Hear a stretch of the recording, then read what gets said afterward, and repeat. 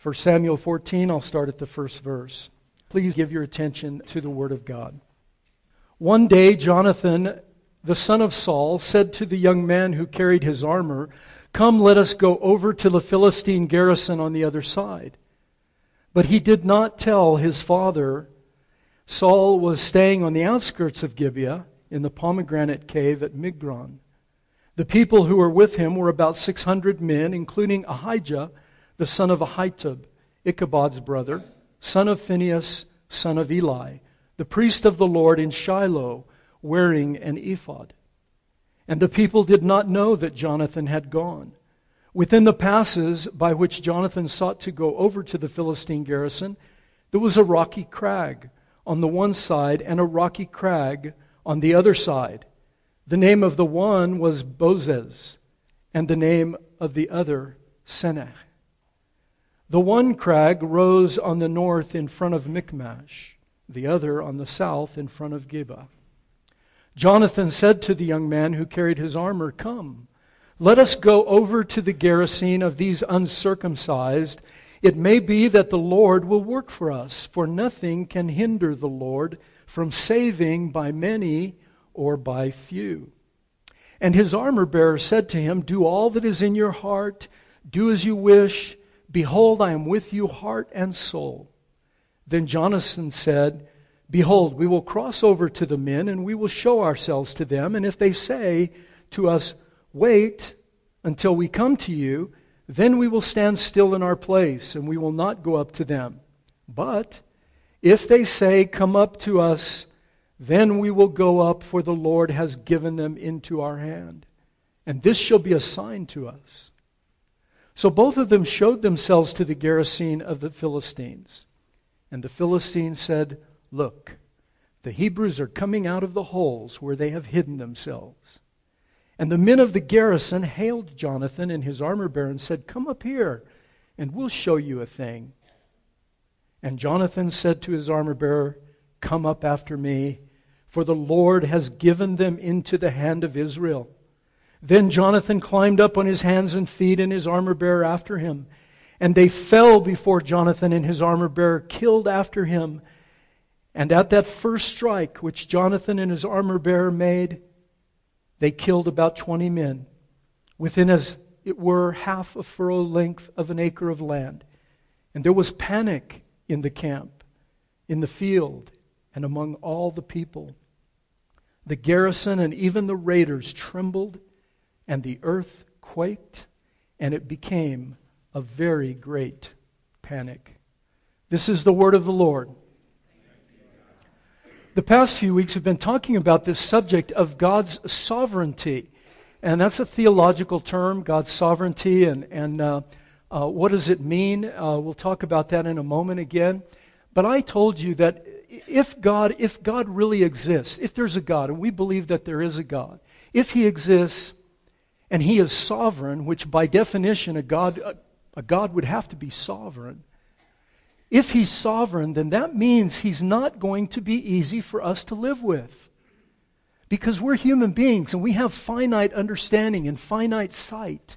And there are a lot of things that go on in this world around us, both seen and unseen, that we don't understand. And so if God is sovereign, if He's in control of everything, and we're able to look with our eyes and look around us and see, wow, the world's really in a mess. I mean, if He was sovereign, wouldn't He fix this? And wouldn't He do that? And wouldn't He do this other thing over here? It can create a lot of tension. And I don't know anybody from any religion. Christianity, of course, is our religion. But I don't know anybody from any religion that doesn't live in some tension with God. Because He's sovereign. Because He knows all and controls everything. And so how do you live with a sovereign God? That's what we've been talking about these 4 weeks. And we've looked at these various passages.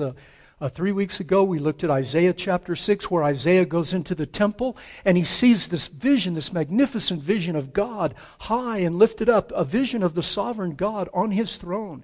And what you get in Isaiah 6 is a picture of an ancient Near East potentate, a king, whose word is absolute law. Whatever he says goes. And Isaiah is struck with the beauty and the magnificence of this great God. And he falls down and he says, "I'm ruined. I'm done for. Woe is me." I'm a man of unclean lips. My sin, in other words, his sinfulness, and Isaiah was probably better than all of us put together, but his sinfulness, Isaiah was aware of, has separated him from God. But there's something else in Isaiah chapter 6 that is so wonderful. You see, sovereignty in the hands of anybody that we know would be monstrous. It would be horrific, because a sovereign can do whatever he pleases to whoever he pleases. And so we should be terrified of a sovereign who does not have the character and qualities that we see that Isaiah saw. The quality of holiness, the beauty of God's holiness, His love, His purity, His majesty, His justice, His righteousness, His goodness to all mankind, His benevolence towards humanity and towards all His creation. And so God's sovereignty, listen folks, God's sovereignty is tempered and controlled by His character, who He is. And for that reason, you and I can live in confidence that even though the world, it looks messed up sometimes, and indeed there are many parts that are, there's also great beauty and great wonder in the world around us. And God has promised throughout His Holy Scriptures that He means to reconcile His world with this world. And that's why when we pray the Lord's Prayer, we pray, Thy kingdom come, Thy will be done on earth as it is in heaven. We're looking for that great day when our great King, our great Sovereign comes and rebirths this earth and this world, and all people can live in peace with one another. And we have that promise. So we looked at God's sovereignty, and the next week we looked at Nehemiah 1 and 2, and Nehemiah had to make choices. You know, how do you make choices? When you have a sovereign God, why bother? I mean, if He's making up everything as He goes along, then why should we even bother making choices? But I told you that the two great errors that religious people tend to make is we either fall into fatalism, like in Islam, inshallah, whatever God wills, that's fine. Whatever He wills, it's complete fatalism. Or even in some parts of Christianity, we like to say, oh, God will, God's will, God will. It's a form of extreme fatalism where it's almost like, well, there's nothing you can do. He's a great puppet master. He's just pulling the strings. So, we'll just do the best we can. But on the other hand, the other great error is that people tend to think that God is just a great big clockmaker. He just wound up a clock and put the universe into effect, and then He steps back and He watches and sees what happens. And that creates another problem for us. Then we have autonomous free will, and that way everything you do matters, and every little step, and you're in control of everything. And I told you, if you believe either one of those, you probably wouldn't get out of bed in the morning. It's terrifying. But the Bible, the Scriptures don't tell us that. The Scriptures say that both are true. That people have free will, and yet at the same time, we live under the direction and control of a sovereign God. You say, I don't get that, Chuck. Well, listen, I've been to graduate school. I'm very smart. I mean, I have a degree in theology.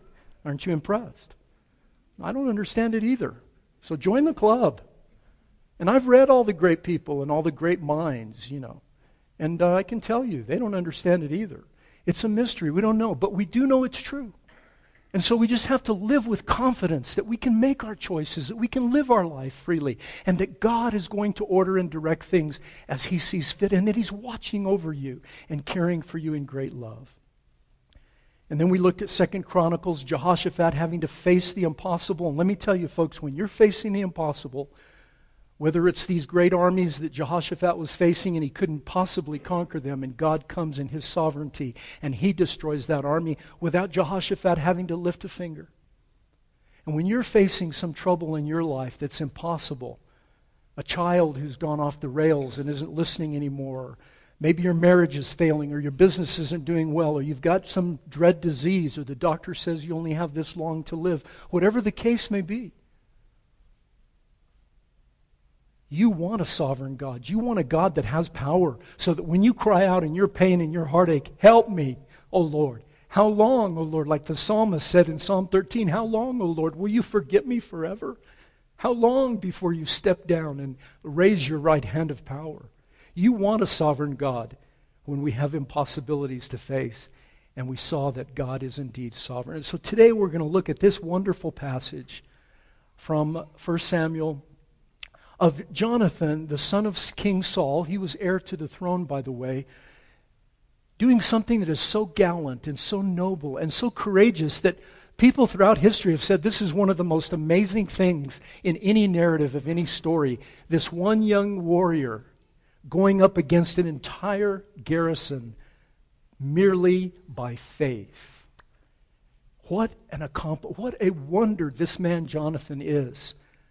A real hero, somebody that we can look at. So living with a sovereign God, we're going to look at this today, means that we are demonstrating His faithfulness by our taking risks in our life. We're all going to have to take risks. That we're going to be able to show our faith by our obedience. And so, let's look at three things this morning. First, we're going to talk about risk and recklessness. Risk or recklessness. Second, we'll look at radical faith or presumption. I'm going to do it quickly, so don't get nervous. We won't stay too long. Radical faith or presumption. And finally, we're going to look at radical obedience. Radical obedience. So very quickly, let's talk about risk or recklessness. Now, there's a contrast here. If you look at the first few verses of 1 Samuel, he talks about Jonathan being alone and Jonathan's father, Saul, the king, having the army, at least part of the army, with him, 600 men, plus he had the high priest with him, and the ephod, the dressings of the priest with the breastplate, where they could inquire of God, the oracles of God, get God's immediate input. And they had the Ark of the Covenant. So they had all of the power, if you will, of Almighty God with Saul in the camp. The army, the Ark, the ephod, the priest, and 600 men. And contrasted is Jonathan, alone. Only his armor bearer and Jonathan by himself.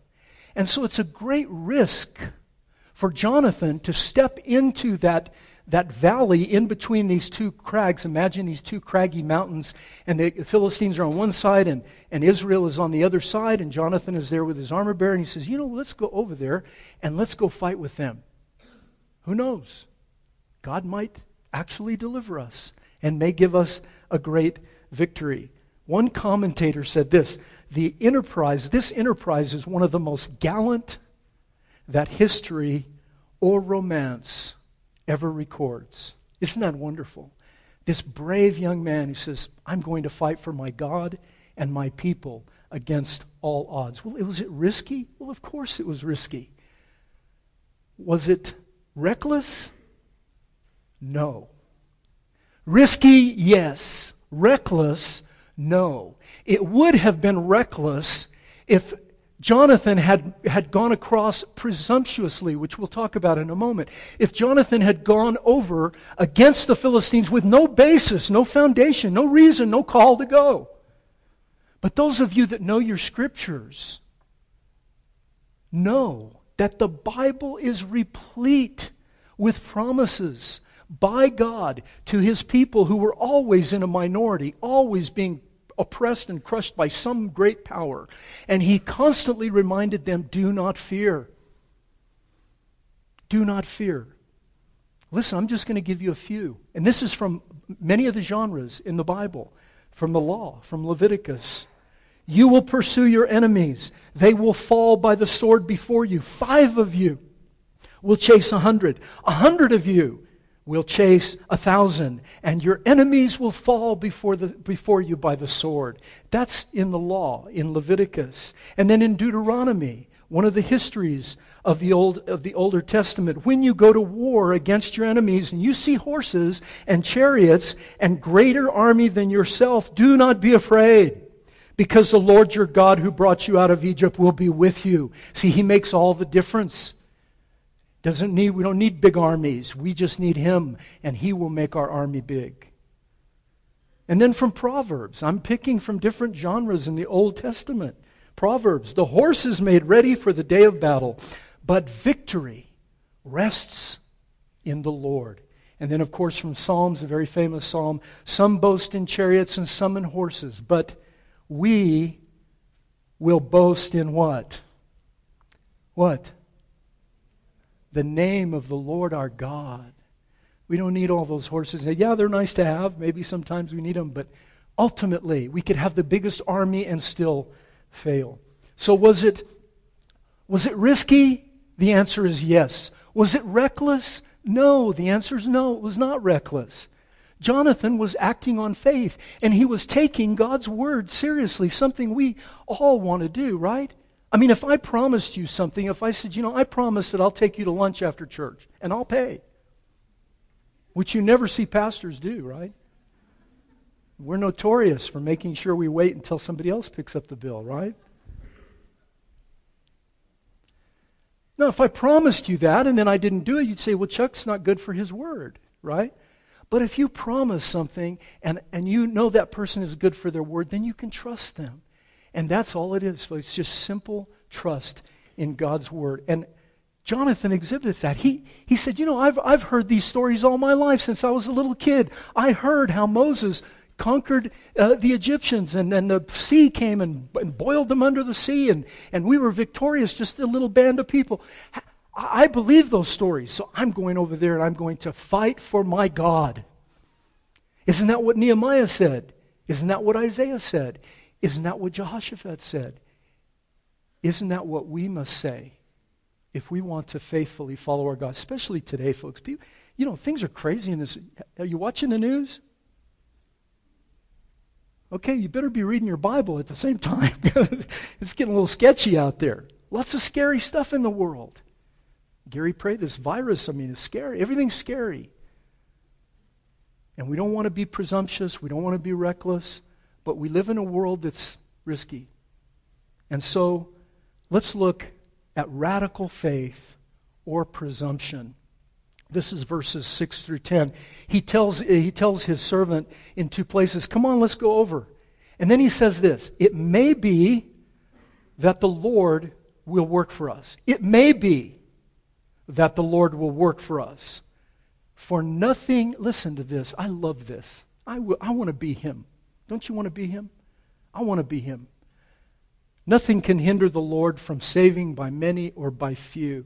Do you see the beautiful interaction of faith and humility and dependence and simple childlike trust that was exhibited in Jonathan? Jonathan, by the way, is one of the few characters in the Bible who is what we call an idealized character.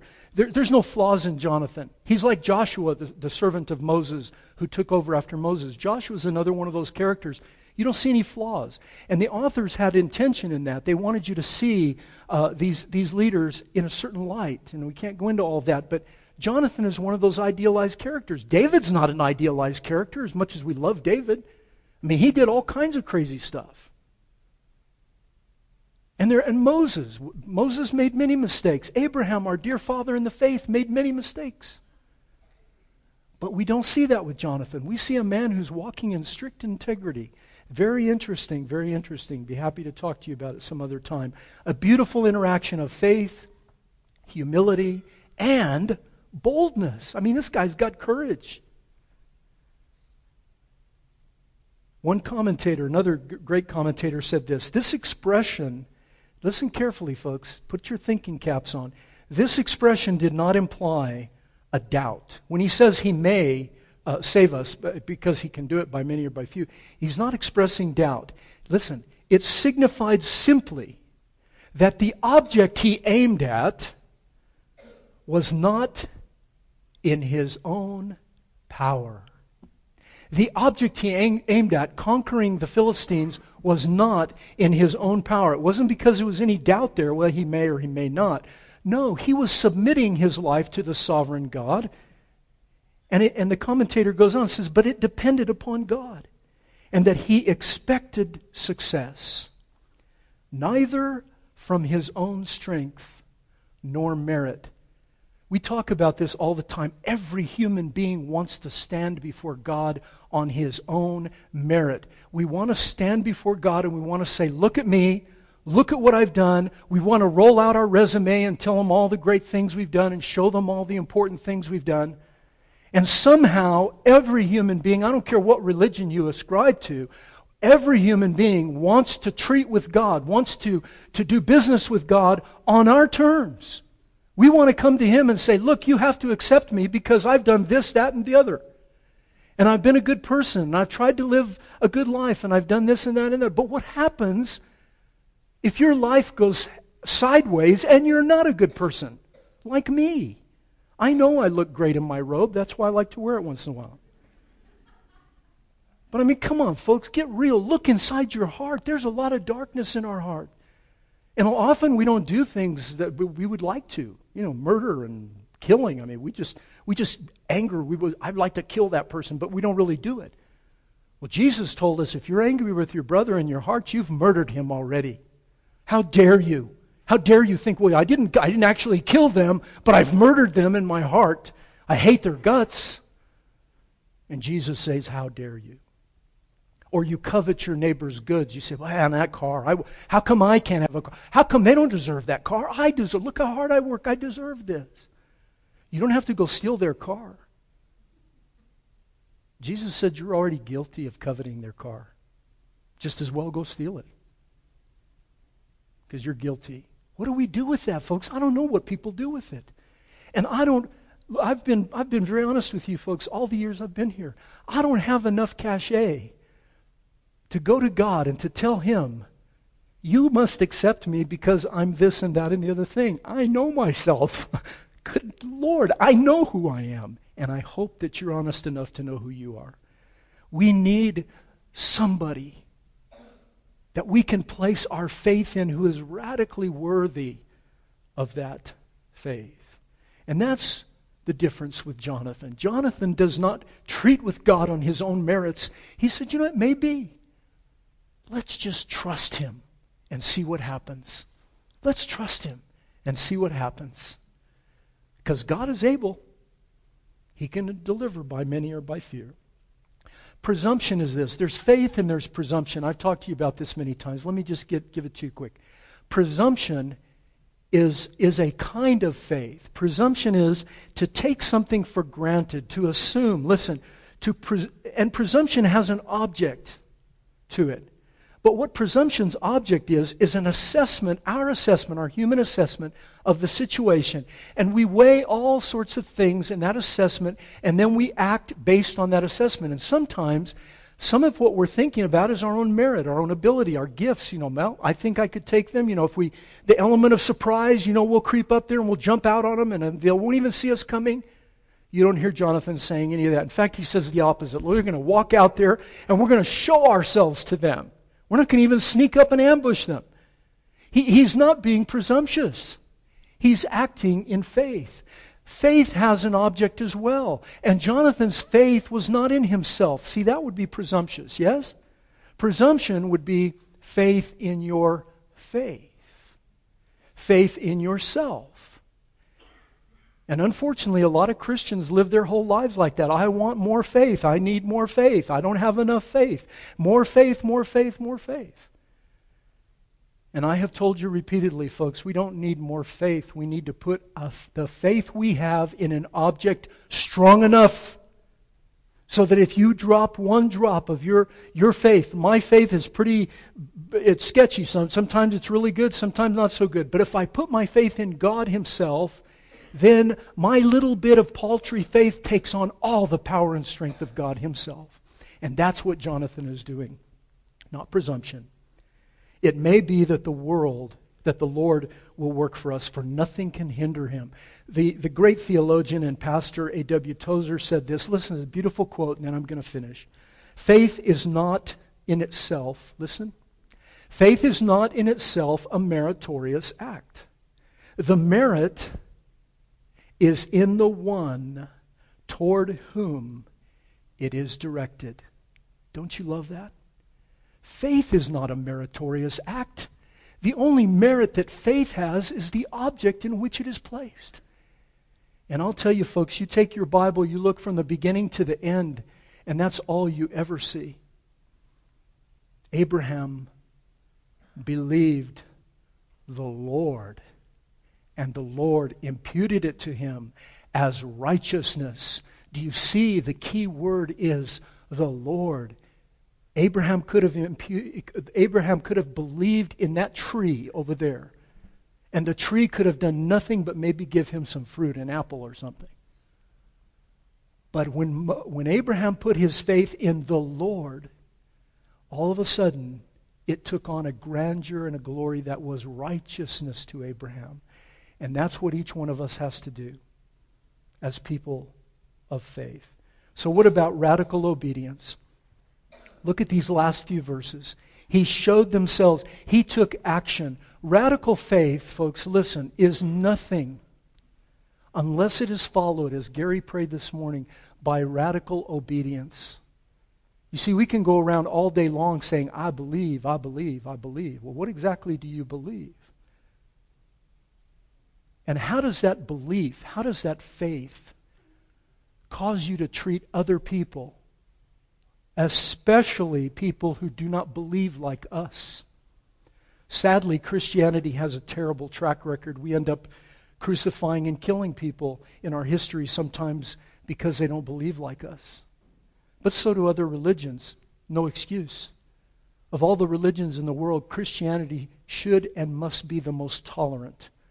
Tolerant of sin? Say no. But tolerant of the image of God in our fellows, our brothers and sisters around the world? Say yes.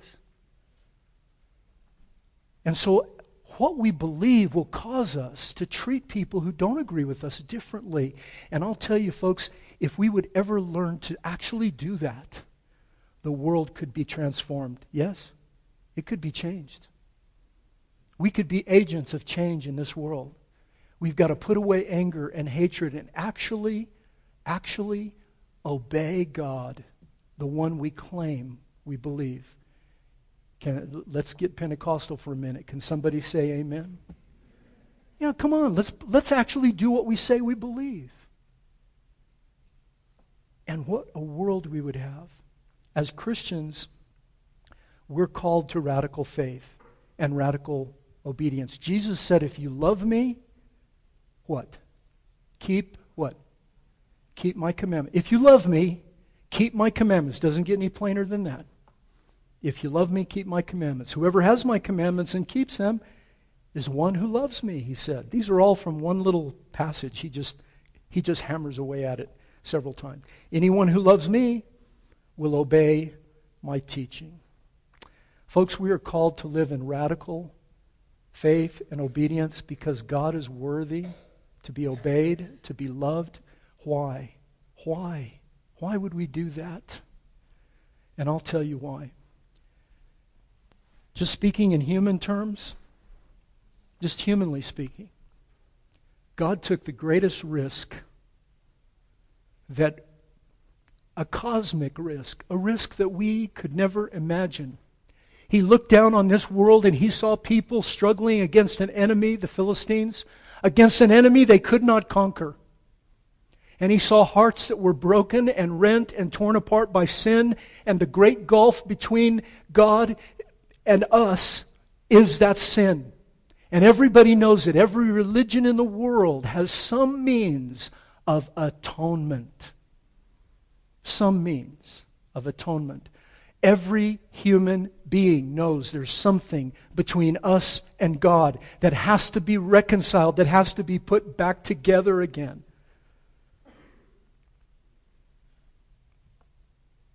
And for us, for those of us that in the Christian faith, we come with empty hands to God and we say, nothing in our hands we bring.